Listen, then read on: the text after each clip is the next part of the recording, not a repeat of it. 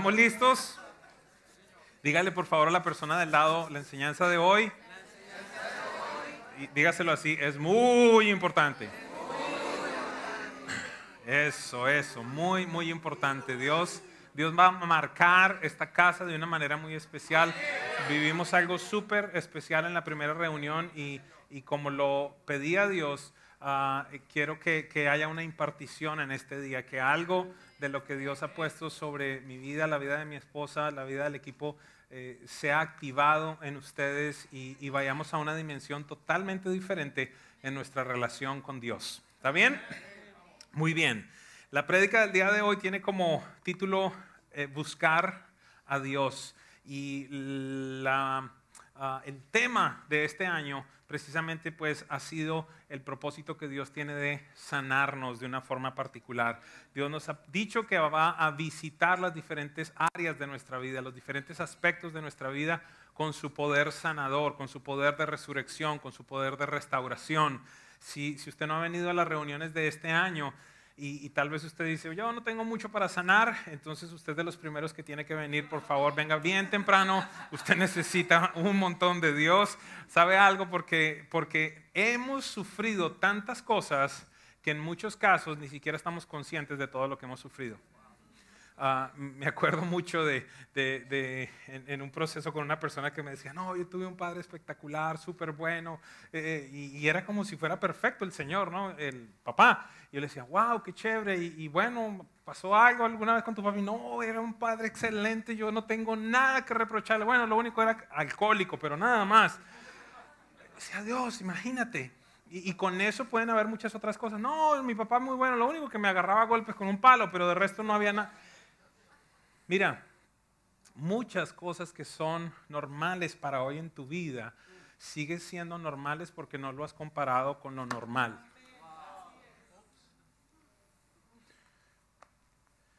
Alguien decía que la única manera para verificar si una línea está chueca es compararla contra una recta.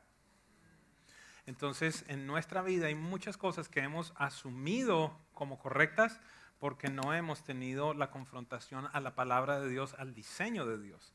Entonces, este va a ser un año espectacular en esa área. Y el verso fundamental que Dios nos dio está en 2 de Crónicas, capítulo 7, verso 14. Se lo voy a volver a leer. Dice, si mi pueblo, sobre el cual se invoca mi nombre, y aquí entonces están las primeras 3 enseñanzas de este año. Número 1, dice Dios, lo primero que tiene que hacer el pueblo es humillarnos. Y no voy a entrar en detalles porque ya en las reuniones anteriores explicamos al respecto. Número 2, orar. Número 3, dice allí la Biblia, buscar mi rostro. Dios dice que si hacemos esas 3 cosas va a ocurrir primeramente algo por la búsqueda de Dios, por la oración de Dios y por la humillación ante Dios. Lo primero que va a suceder aquí en tu vida viene a continuación, dice, se van a apartar de los malos caminos. ¿A dónde voy?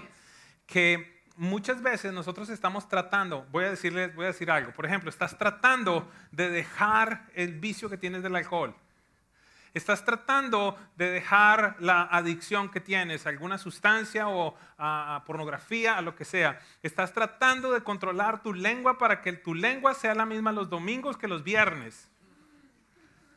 ¿Alguien me entiende? ¿Sí?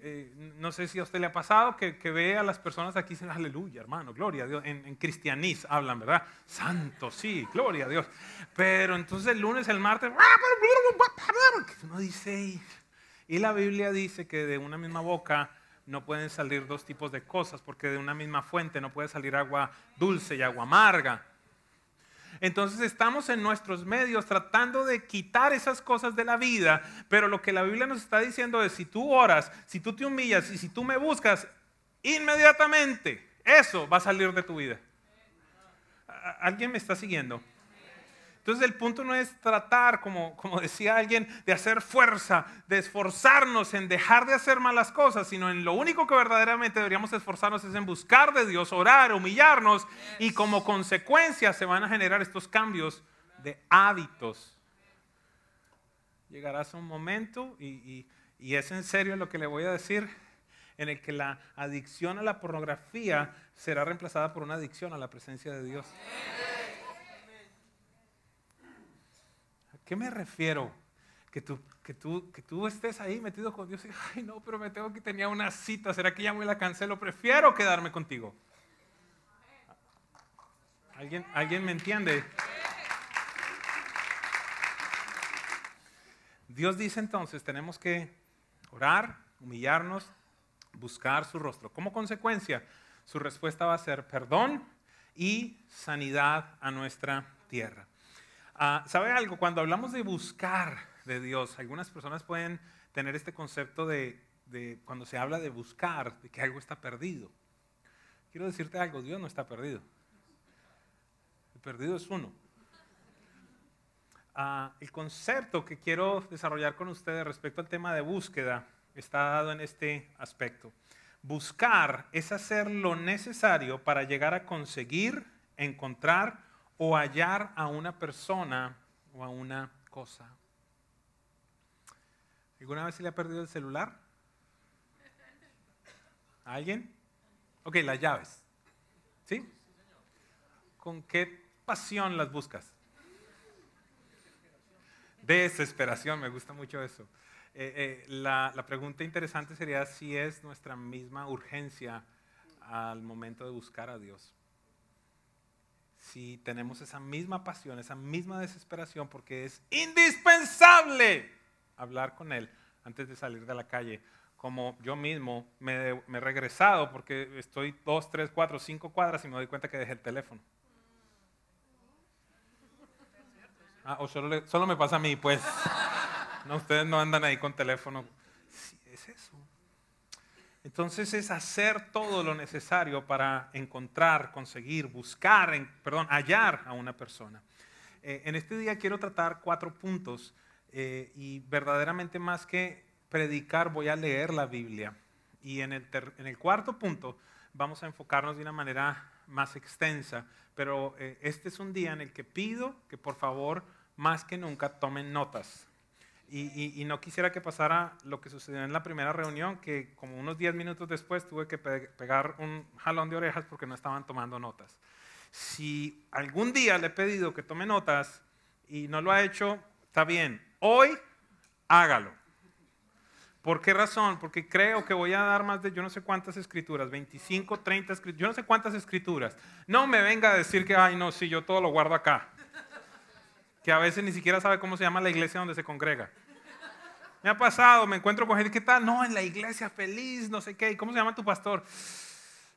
Es cubano, yo no me acuerdo dónde es, pero la iglesia es buenísima. Y yo le digo, pero ¿cómo ni siquiera sabes cómo se llama tu pastor? ¿No sabes cómo se llama tu iglesia? ¿Cómo me vas a decir que es buenísima? ¿Alguien sabe cómo me llamo yo, por si acaso?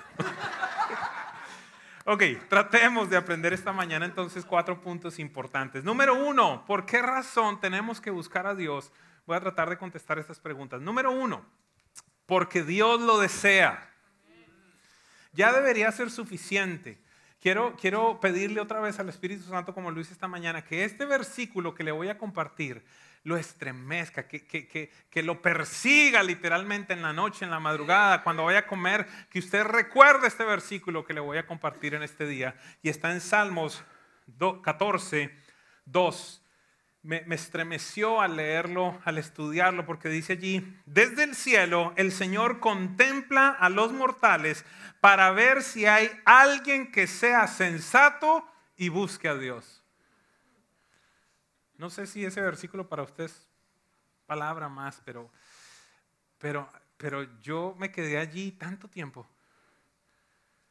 tratando de comprender que Dios está en este mismo instante desde los cielos pasando sus ojitos por todo este auditorio diciendo, ¿habrá algún hombre, habrá alguna mujer sensata que me busque?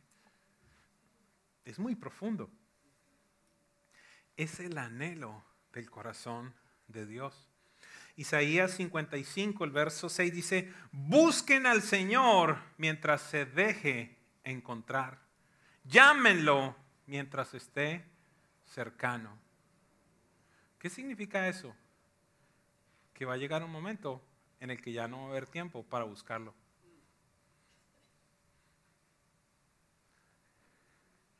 Estamos viviendo en una época que es histórica para la historia, perdón, que sea redundante, de la iglesia. Es un momento trascendente, vital, que verdaderamente, obviamente, nunca antes se ha vivido, pero todo lo que nosotros vamos a experimentar y ser testigos y participar, nadie lo ha experimentado antes. ¿A dónde voy? Yo soy de estos convencidos que esta generación seguramente estará viendo el regreso de Jesucristo. ¿Qué significa eso? Que tiempos se van a acelerar. ¿Qué significa eso? Que cada vez va a salir más basura de la iglesia. ¿Qué significa eso? Que cada vez se va a ver más y más quién es cristiano de verdad y quién no. Cada vez va a ser más evidente. Cada vez va a ser más real. Y algún día algunas personas se van a despertar y en determinado momento van a encontrar una noticia por allá donde usted vea Univisión, Telemundo, CNN, Fox, lo que sea. Más de 2 billones de personas desaparecidas. Dice, ¿cómo así? Uy, ¿será que esto tiene que ver con lo que algún día el pastor habló que iba a haber un rapto? ¿Será que entonces yo me quedé? Exactamente.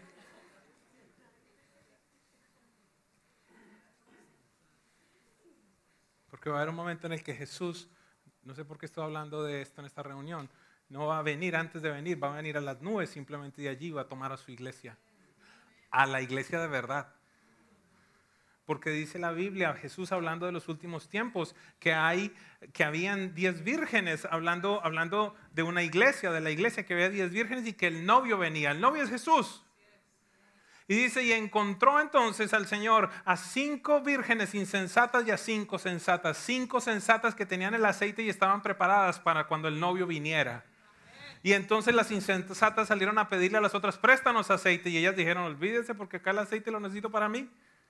Se fueron entonces a buscar aceite y cuando regresaron ya se había ido el novio. Quiero decirte algo, eso me deja saber que pareciera que por lo menos la mitad de la iglesia se va a quedar. Según lo dijo Jesús. Y entonces dice, busquen al Señor mientras se deje encontrar, llámenlo mientras esté cercano. Primera de Crónicas 16:11 dice, buscad al Señor su fortaleza, buscad su rostro cada ayuno de enero. Continuamente. Número 2, buscamos de Dios. ¿Sabe por qué? Porque es lo sensato. Porque es lo inteligente. Porque es lo adecuado. Porque es lo correcto. De una manera muy especial, esta mañana nos dijeron, ¿saben algo? La Biblia dice que Dios recompensa, remunera, galardona a los que le buscan. Pero quiero decirte algo, en esta casa no lo buscamos por las recompensas, lo que yo llamo añadiduras. La Biblia dice, busquen primeramente el reino de Dios, su justicia perfecta, y todas las otras cosas van a ser añadidas. No buscamos a Dios por las añadiduras, buscamos a Dios porque Él es todo para nosotros. Y al tenerlo a Él, vamos a tener todo lo otro. Todas las otras cosas van a venir como consecuencia de la búsqueda de Dios. Entonces eso es lo que nos dice Hebreos 11:6. Pero también Salmo 14 del 1 al 4, mire lo que dice. Dice el necio en su corazón, no hay Dios. No sé si usted se ha dado cuenta, pero cada vez hay más necios. Es decir, cada vez hay más gente que niega la existencia de Dios. Y verdaderamente quiero ser claro, a mi manera de ver no puede existir un ateo. No puede existir ateos. Quizás existen agnósticos, es decir, personas que dudan de la existencia de Dios. Pero un ateo es aquella persona que dice que Dios no existe. ¿Qué significa eso? Para que tú llegues a decir que algo no existe, significa que ya estudiaste, evaluaste, practicaste y averiguaste absolutamente todo en la historia de la humanidad y llegaste a la conclusión de que esa persona nunca existió. Pero pregúntele, por ejemplo, a un ateo la raíz cuadrada de 4.028.634. Yo no sé, entonces no lo sabes todo. Entonces es factible que Dios sí exista. Es posible que tú tengas dudas al respecto, pero no me puedes decir que Él no existe, porque tú no todo lo sabes. El único que todo lo sabe precisamente es Dios. Y dice el salmista, dice el necio en su corazón, no hay Dios. Y aquí está la consecuencia, aquí está el resultado de aquellas personas que dicen no hay Dios. Están corrompidos, sus obras son detestables, no hay uno solo que haga lo bueno. La respuesta entonces aquí en el verso 2, lo hablamos anteriormente, desde el cielo el Señor contempla a los mortales para ver si hay alguien que sea sensato y busque a Dios. Verso 3 dice, pero todos se han descarriado, a una se han corrompido. No hay quien haga lo bueno, no hay ni uno solo. ¿Acaso no entienden todos los que hacen lo malo, los que devoran a mi pueblo como si fuera pan, jamás invocan al Señor?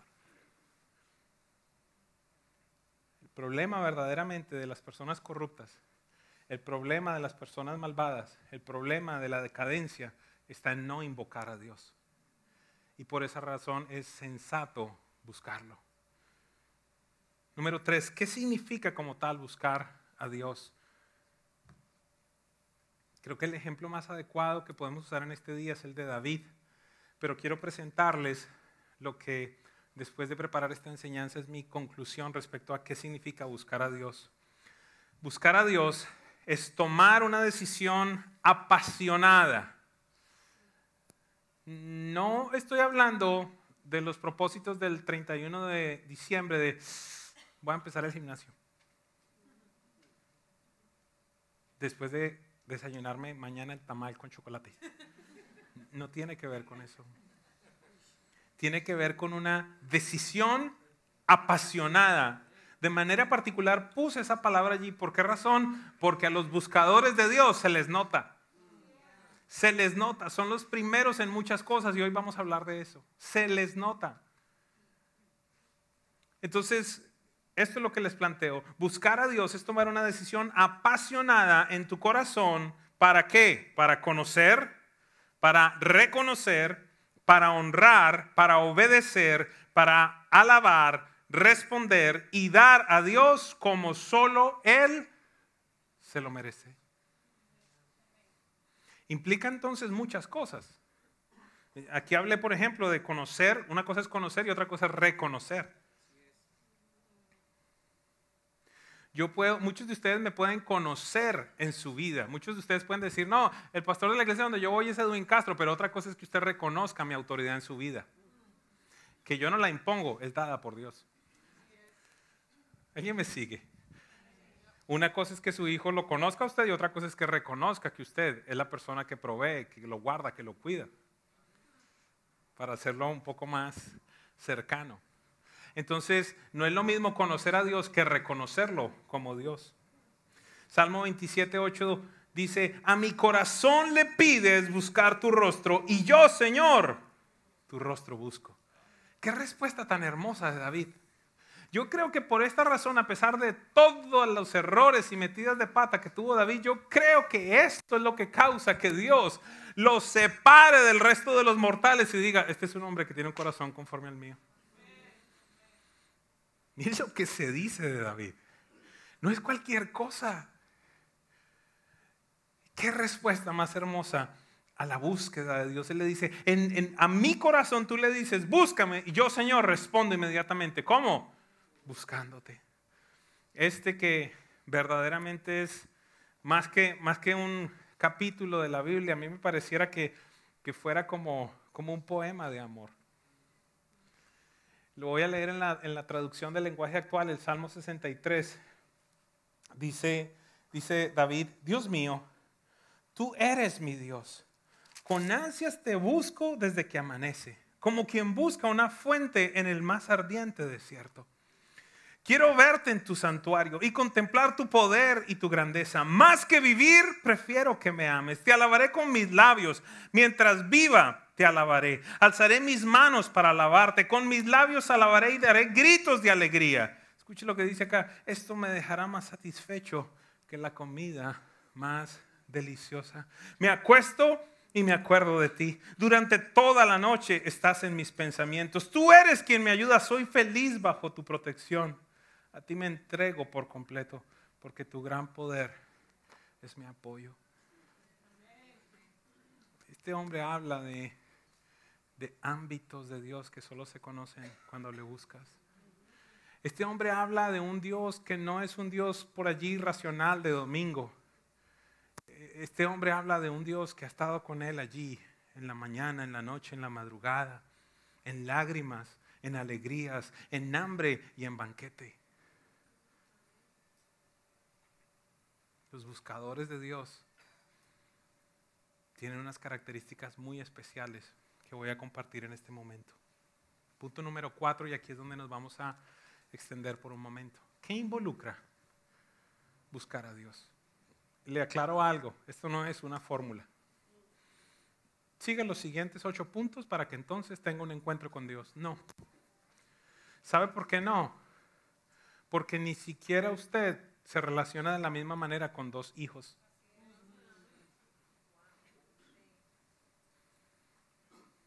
Por eso es incómodo en determinado momento cuando alguien me pide que yo haga algo porque a él le funciona. Y alguien me puede decir en este momento, pero entonces te estás contradiciendo. No, no me estoy contradiciendo, estoy hablando de un principio de búsqueda de Dios.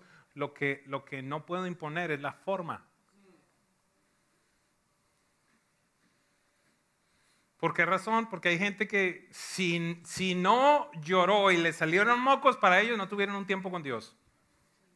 No sé si le pasa eso. Y si esa es la medida, entonces pues yo poquito me veo con él. Sí tengo momentos en los que me quebranto, sí tengo momentos en los que yo, pero no sé si me comunico, no quiero poner acá patrones y parámetros hasta que no se te pare el pelito de la parte de atrás. No. Pero sí te puedo hablar de los principios que la Biblia nos dice y que David nos enseña. Número 1, ¿qué involucra la búsqueda de Dios? Oración. Ya lo leímos, ya lo estudiamos un par de semanas atrás, sería muy bueno si usted lo visita. Orar. Salmo 63, 4 y 5 dice, mientras viva te alabaré, te levantaré, mis manos en oración. ¿Se acuerda que le dije? A los buscadores de Dios se les... Salmo 69, 13 dice, pero sigo orando a ti, Señor, con la esperanza de que esta vez me muestres tu favor. En tu amor inagotable, oh Dios, responde a mi oración con tu salvación segura. Conversaciones con Dios, tiempos con Dios. Es factible que tengas que pasar años orando por una misma cosa. Qué duro. Yo creo que ese es el tipo de cosas que nos hacen recordar que Él sigue siendo Dios y nosotros seguimos siendo criaturas. Punto 2, adorar. Y el día de hoy, de manera particular, voy a estar haciendo énfasis en la expresión de adoración que tiene que ver con la música y los cantos. Porque muchos tenemos un concepto incorrecto que adoración simplemente es lo que hacemos acá, la parte lenta de los domingos, las baladas, por llamarlo de alguna manera. No tiene que ver con eso. La adoración verdaderamente es una respuesta que tú tienes a la revelación de Dios en tu vida.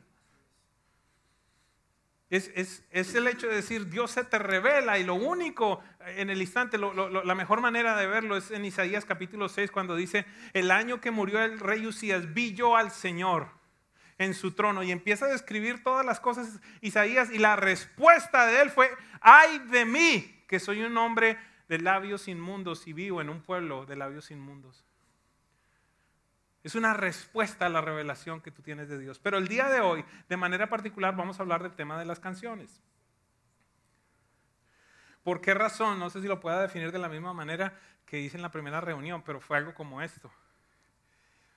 El termómetro en lo físico para ver how hot is your relationship with God, qué tan apasionada es tu relación con Dios, son tus expresiones físicas de adoración. Qué silencio. ¿Qué significa eso? Que tú me puedes decir, no, yo amo a Dios, yo soy apasionadísimo por Dios. Y esto no tiene que ver nada con tu temperamento, ni tiene que ver con la ciudad donde tú naciste, ni tiene que ver con que seas introvertido o es que yo soy callado. Porque lo único que yo quiero ver es qué pasa cuando juega la selección de fútbol de tu país. Alguien dígame algo, por favor. Allí parece que ya no eres tan introvertido, allí parece que ya no eres tan, ay, es que yo soy así calladito, porque de un momento para otro le salió a el que gritos y brinca y ni hablar. Si te tocan la canción que del puente para allá, y algo se te mueve, algo empieza, pero en la iglesia parece que estás congelado. Pero yo amo a Dios apasionadamente. Se te nota, mano. Se te notan lagrimitas. De nuevo, con esto, como lo hablé anteriormente, yo no quiero decir que si no lloras, entonces no amas a Dios, pero lo que te quiero decir es que, mire, por muy varón que usted sea, mano, delante de Dios no hay quien lo soporte. Cuando entiendes la hermosura de Dios, cuando entiendes en dónde tú deberías estar, donde yo debería estar por todo lo que hemos hecho, ¿cómo no responder al amor? Se nota de alguna manera. Y aquí lo dice, David dice en el Salmo 43, 4, dice, allí iré al altar de Dios, a Dios mismo, la fuente de toda mi alegría, te alabaré con mi arpa, oh Dios. Hubiese podido literalmente, yo creo que no exagero, ¿verdad, Pastor Gio? 300 o 500 versículos que tienen que ver con esto, solo en el libro de los Salmos, sin exagerar. Expresiones físicas, alzaré mis manos, me postraré delante de ti, gritaré con alegría, proclamaré. Es más, termina el Salmo diciendo, todo lo que respire, alabe al Señor. Yo no sé si aquí hay alguno que no respira. Si usted respira, tiene que alabar a Dios.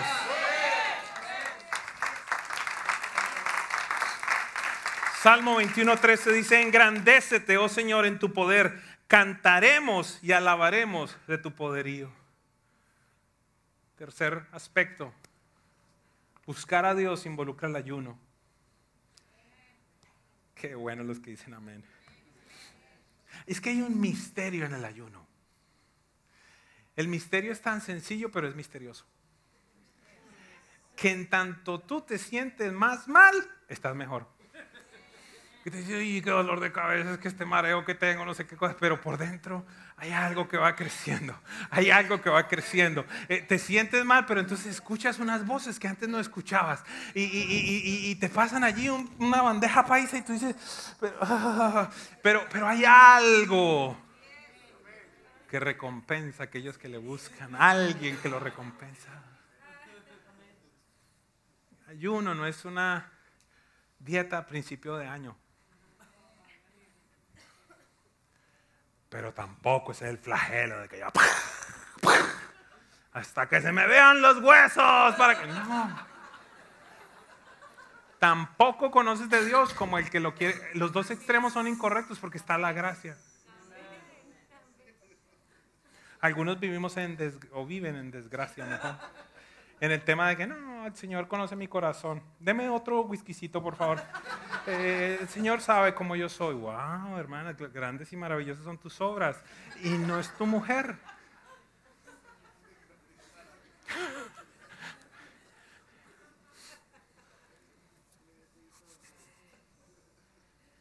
Buscadores de Dios. David dice, Señor, tú me satisfaces más que un suculento banquete. Salmo 63:5. Esto no lo comprende un cristiano de domingo. Cuarto aspecto que involucra la búsqueda de Dios, y este es muy poco popular de manera especial entre los jóvenes: esperar. Salmo 27:14 dice, espera al Señor, esfuérzate y aliéntense tu corazón. Sí, espera al Señor. No sé si algunos de ustedes me están acompañando en este proceso de leer el andar diario, la Biblia, desde el libro de Génesis, y qué fuerte es ver las metidas de patas por no esperar. Y lo hermoso de la Biblia es que nos deja ver a hombres y mujeres como nosotros, con debilidades, con flaquezas, pero ver lo que Dios habló de ellos. Pero definitivamente un error muy común es no esperar. Es esa tendencia a decirle, te voy a dar una manito, Señor. La mano es la que tú recibes después por todo, por todas las consecuencias de no esperar. Salmo 33, 22 dice, sea sobre nosotros tu misericordia, oh Señor, según hemos esperado en ti. Qué hermoso, los que esperan en Jesús, los que esperan en nuestro Dios, recibirán sus misericordias sobre ellos. Número 5, de nuevo estoy leyendo simplemente la Biblia. Meditar y memorizar su palabra involucra la búsqueda de Dios.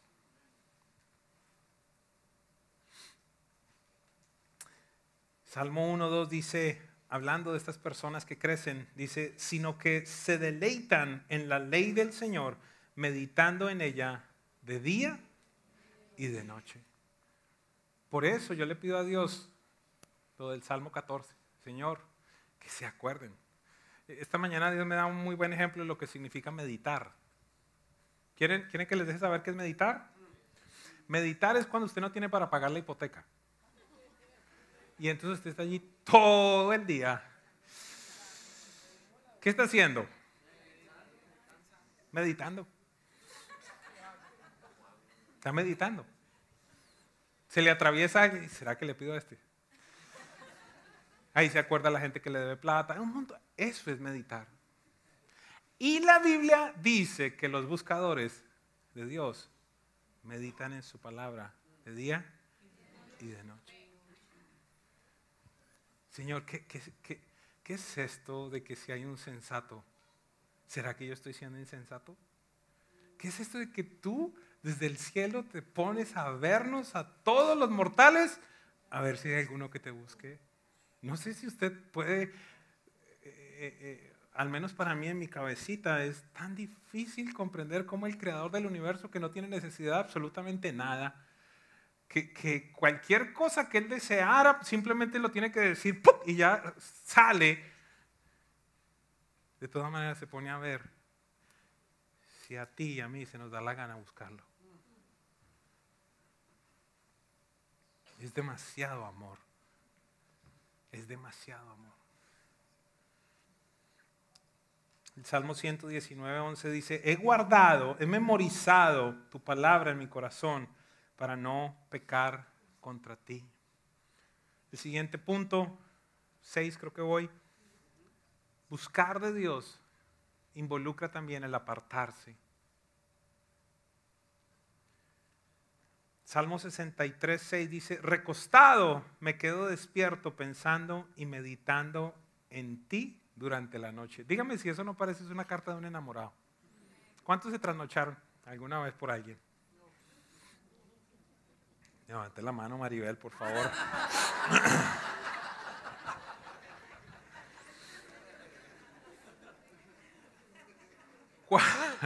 ¿Cuál es el estándar? ¿Cuál es el estándar de la relación con Dios? Acuérdese de ese amorcito que tenía en el colegio. Todo el día en el colegio. La acompañaba uno a coger el bus o la ruta, como se llamara.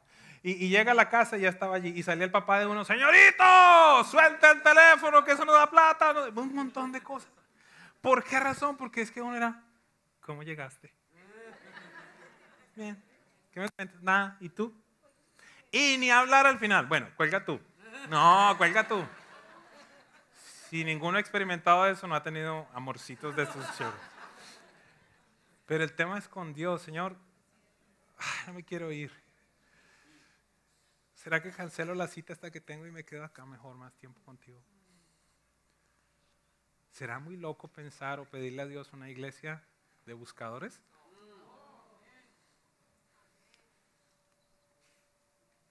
El Salmo 26:8 dice, oh Señor, yo amo la habitación de tu casa y el lugar donde habita tu gloria. ¿Sabe algo? Los buscadores de Dios, como dicen en mi país de origen, no se pierden ni la correa de un catre en el mundo espiritual. ¿Qué significa eso? Es de esa gente que hasta a un trasteo está allí. ¿Hay ayuno? ¿Y qué agenda va a haber, pastor? No, 6 de la mañana, allá estoy porque es que yo sé que Dios va a manifestar algo. Y va a haber noches de presencia de gloria. Y en la mitad de todo eso va a haber un taller de emprendedores. No te estoy hablando de meterte en activismo, sino estoy hablando de gente que dice, espérate porque Dios está causando algo. En el inicio del año estamos separando un tiempo específico para que Dios nos dé todo lo que va a suceder en el año. Necesito apartar mi agenda y no simplemente estar ahí como, ay, ¿cuándo fue? Y te pierdes de lo que Dios está haciendo. Mira, el sábado en la mañana ocurrió algo impresionante en la oración de las 6. Cayó una presencia de Dios que empezó a pasar el tiempo y pasar el tiempo hasta que me tocó decirles, hey, el taller Conéctate ahorita va a empezar, así que, porfa. Pero es esa gente que dice, ¿cómo me deleito estar en tu presencia? Y quizás me pueden llamar loco, quizás me pueden llamar con tantas ilusiones, tan poco pegado a la tierra, tan irreal lo que sueña, pero esa es la gente que yo le pido a Dios. Esa gente que de verdad cuando cantan así, te tengo a ti, lo tengo todo, pero de verdad. Aquellos que hemos llegado a la convicción de que sin Él, ¿qué seríamos? Pero no por una canción, sino por una realidad. Buscar a Dios involucra también el congregarse.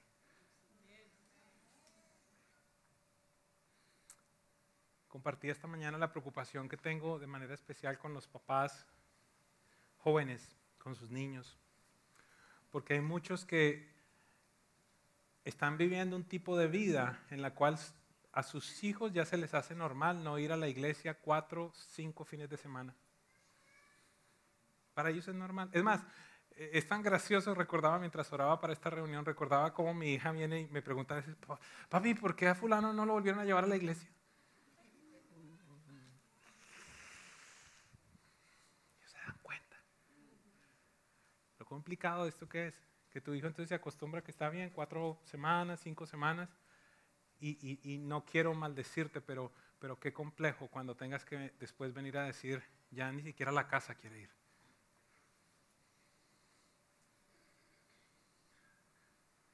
En esto voy a agradecer toda la vida a papá y a mamá. Para mí, it wasn't an option.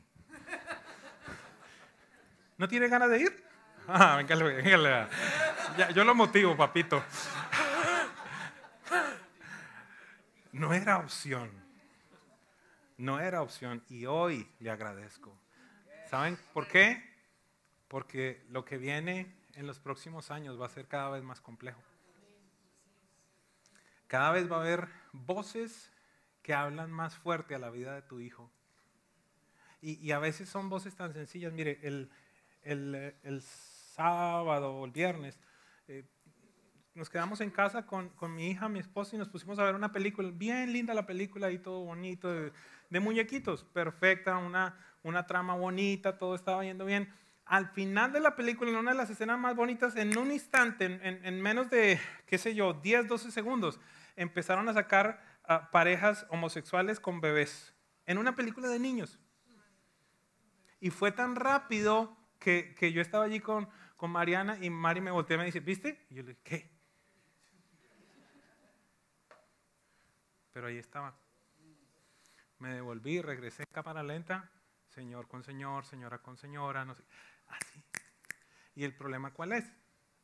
El problema es que sí, de todas maneras estamos recibiendo eso. Y ya cada vez, le estoy hablando de una película de comiquitas.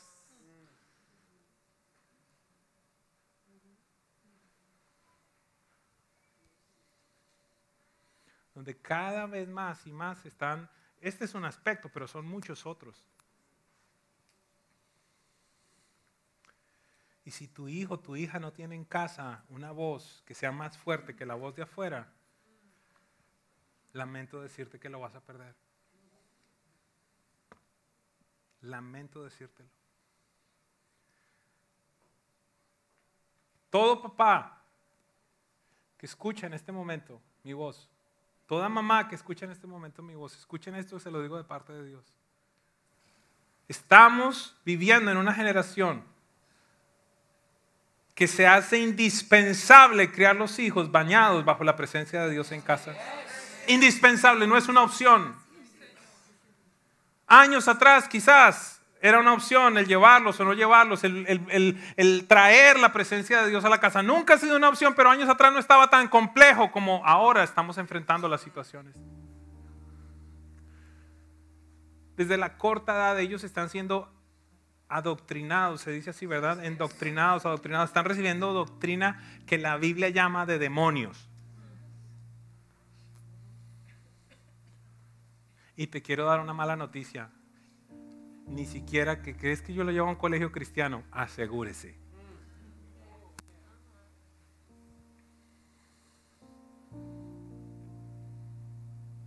La casa de Dios hace parte de la búsqueda. Por último, la honra a Dios. No entiendo, ¿sí? El honrarle es una muestra de la búsqueda. El Salmo 96:8 dice: den al Señor la gloria que merece. ¿Quién le va a dar a Dios la gloria que merece? Uno que lo encuentra y uno que lo reconoce y uno que tiene una revelación de Dios. Y como consecuencia dice: lleven ofrendas y entren en sus atrios. El Salmo 54:6 dice: sacrificaré una ofrenda voluntaria a ti, alabaré tu nombre porque es bueno. No dice que Dios es bueno, sino que bueno es alabarlo y ofrecerle ofrendas.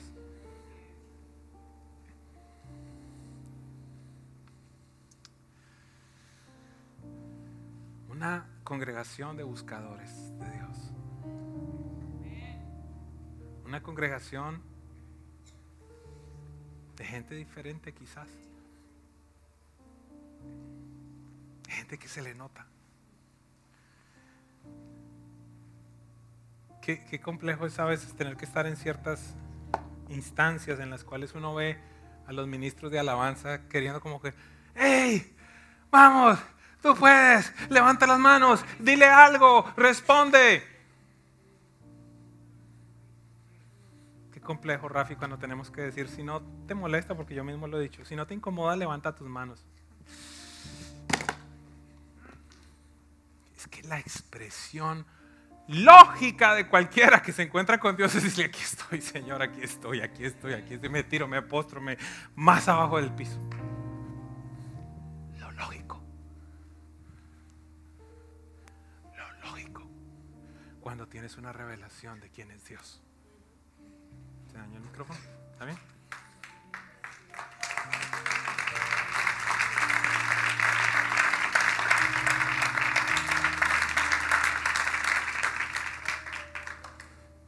Sueño con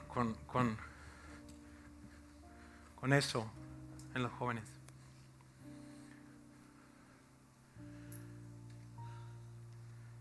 Con muchachos que no aguanten el estar ante Dios de pie. ¿Sabes cómo tú puedes medir? Esto es gracioso, pero es una realidad. Una de las cosas que yo he identificado, y esto puede ser muy tonto, muy lo que sea, pero una de las cosas como tú te das cuenta de que estás pasando más tiempo con Dios es que te empiezan a dejar de doler las rodillas cuando estás arrodillado. Puede ser muy tonto, pero arrodíllate. Si tú estás 30 segundos y ya estás ahí como... Llegan momentos en los que pasas minutos, horas.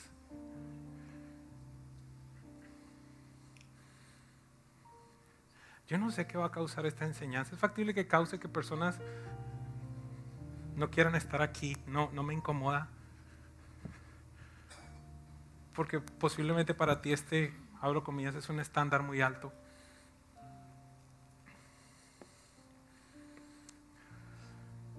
No me incomoda. Puedes irte en libertad a un lugar donde no te incomoden. Pero aquí te voy a incomodar. Para que busques de Dios, para que ayunes, para que ores, para que vivas en santidad, para que lo alabes, para que lo busques.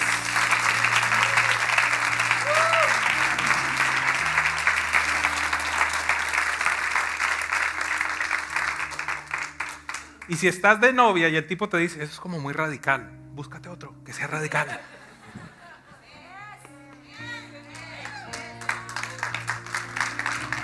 Poco aplauso, poco aplauso.